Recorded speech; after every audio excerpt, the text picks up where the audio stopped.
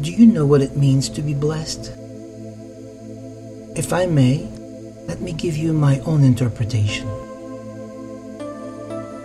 Being blessed means that you have abundance in all good things.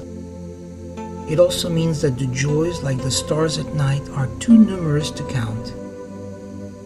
It means that your victories are more abundant than all the grains of sand from all the beaches and all the oceans all over the world.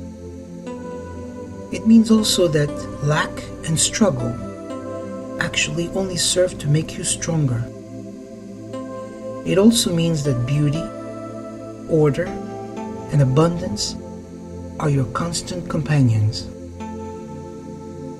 It means that every pathway that you choose leads you to that which is pure and good and lovely, and that every doubt and fear can actually be replaced by a deep, abiding trust, something that serves to you as an evidence that there is a higher power all around you. That's what blessing means, and that's what a true blessing means.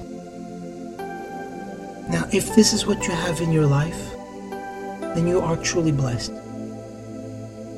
If it's not what you have in your life, then change it. And by changing yourself, you can change everything around you, so these blessings can become yours. It can happen, and you can do it.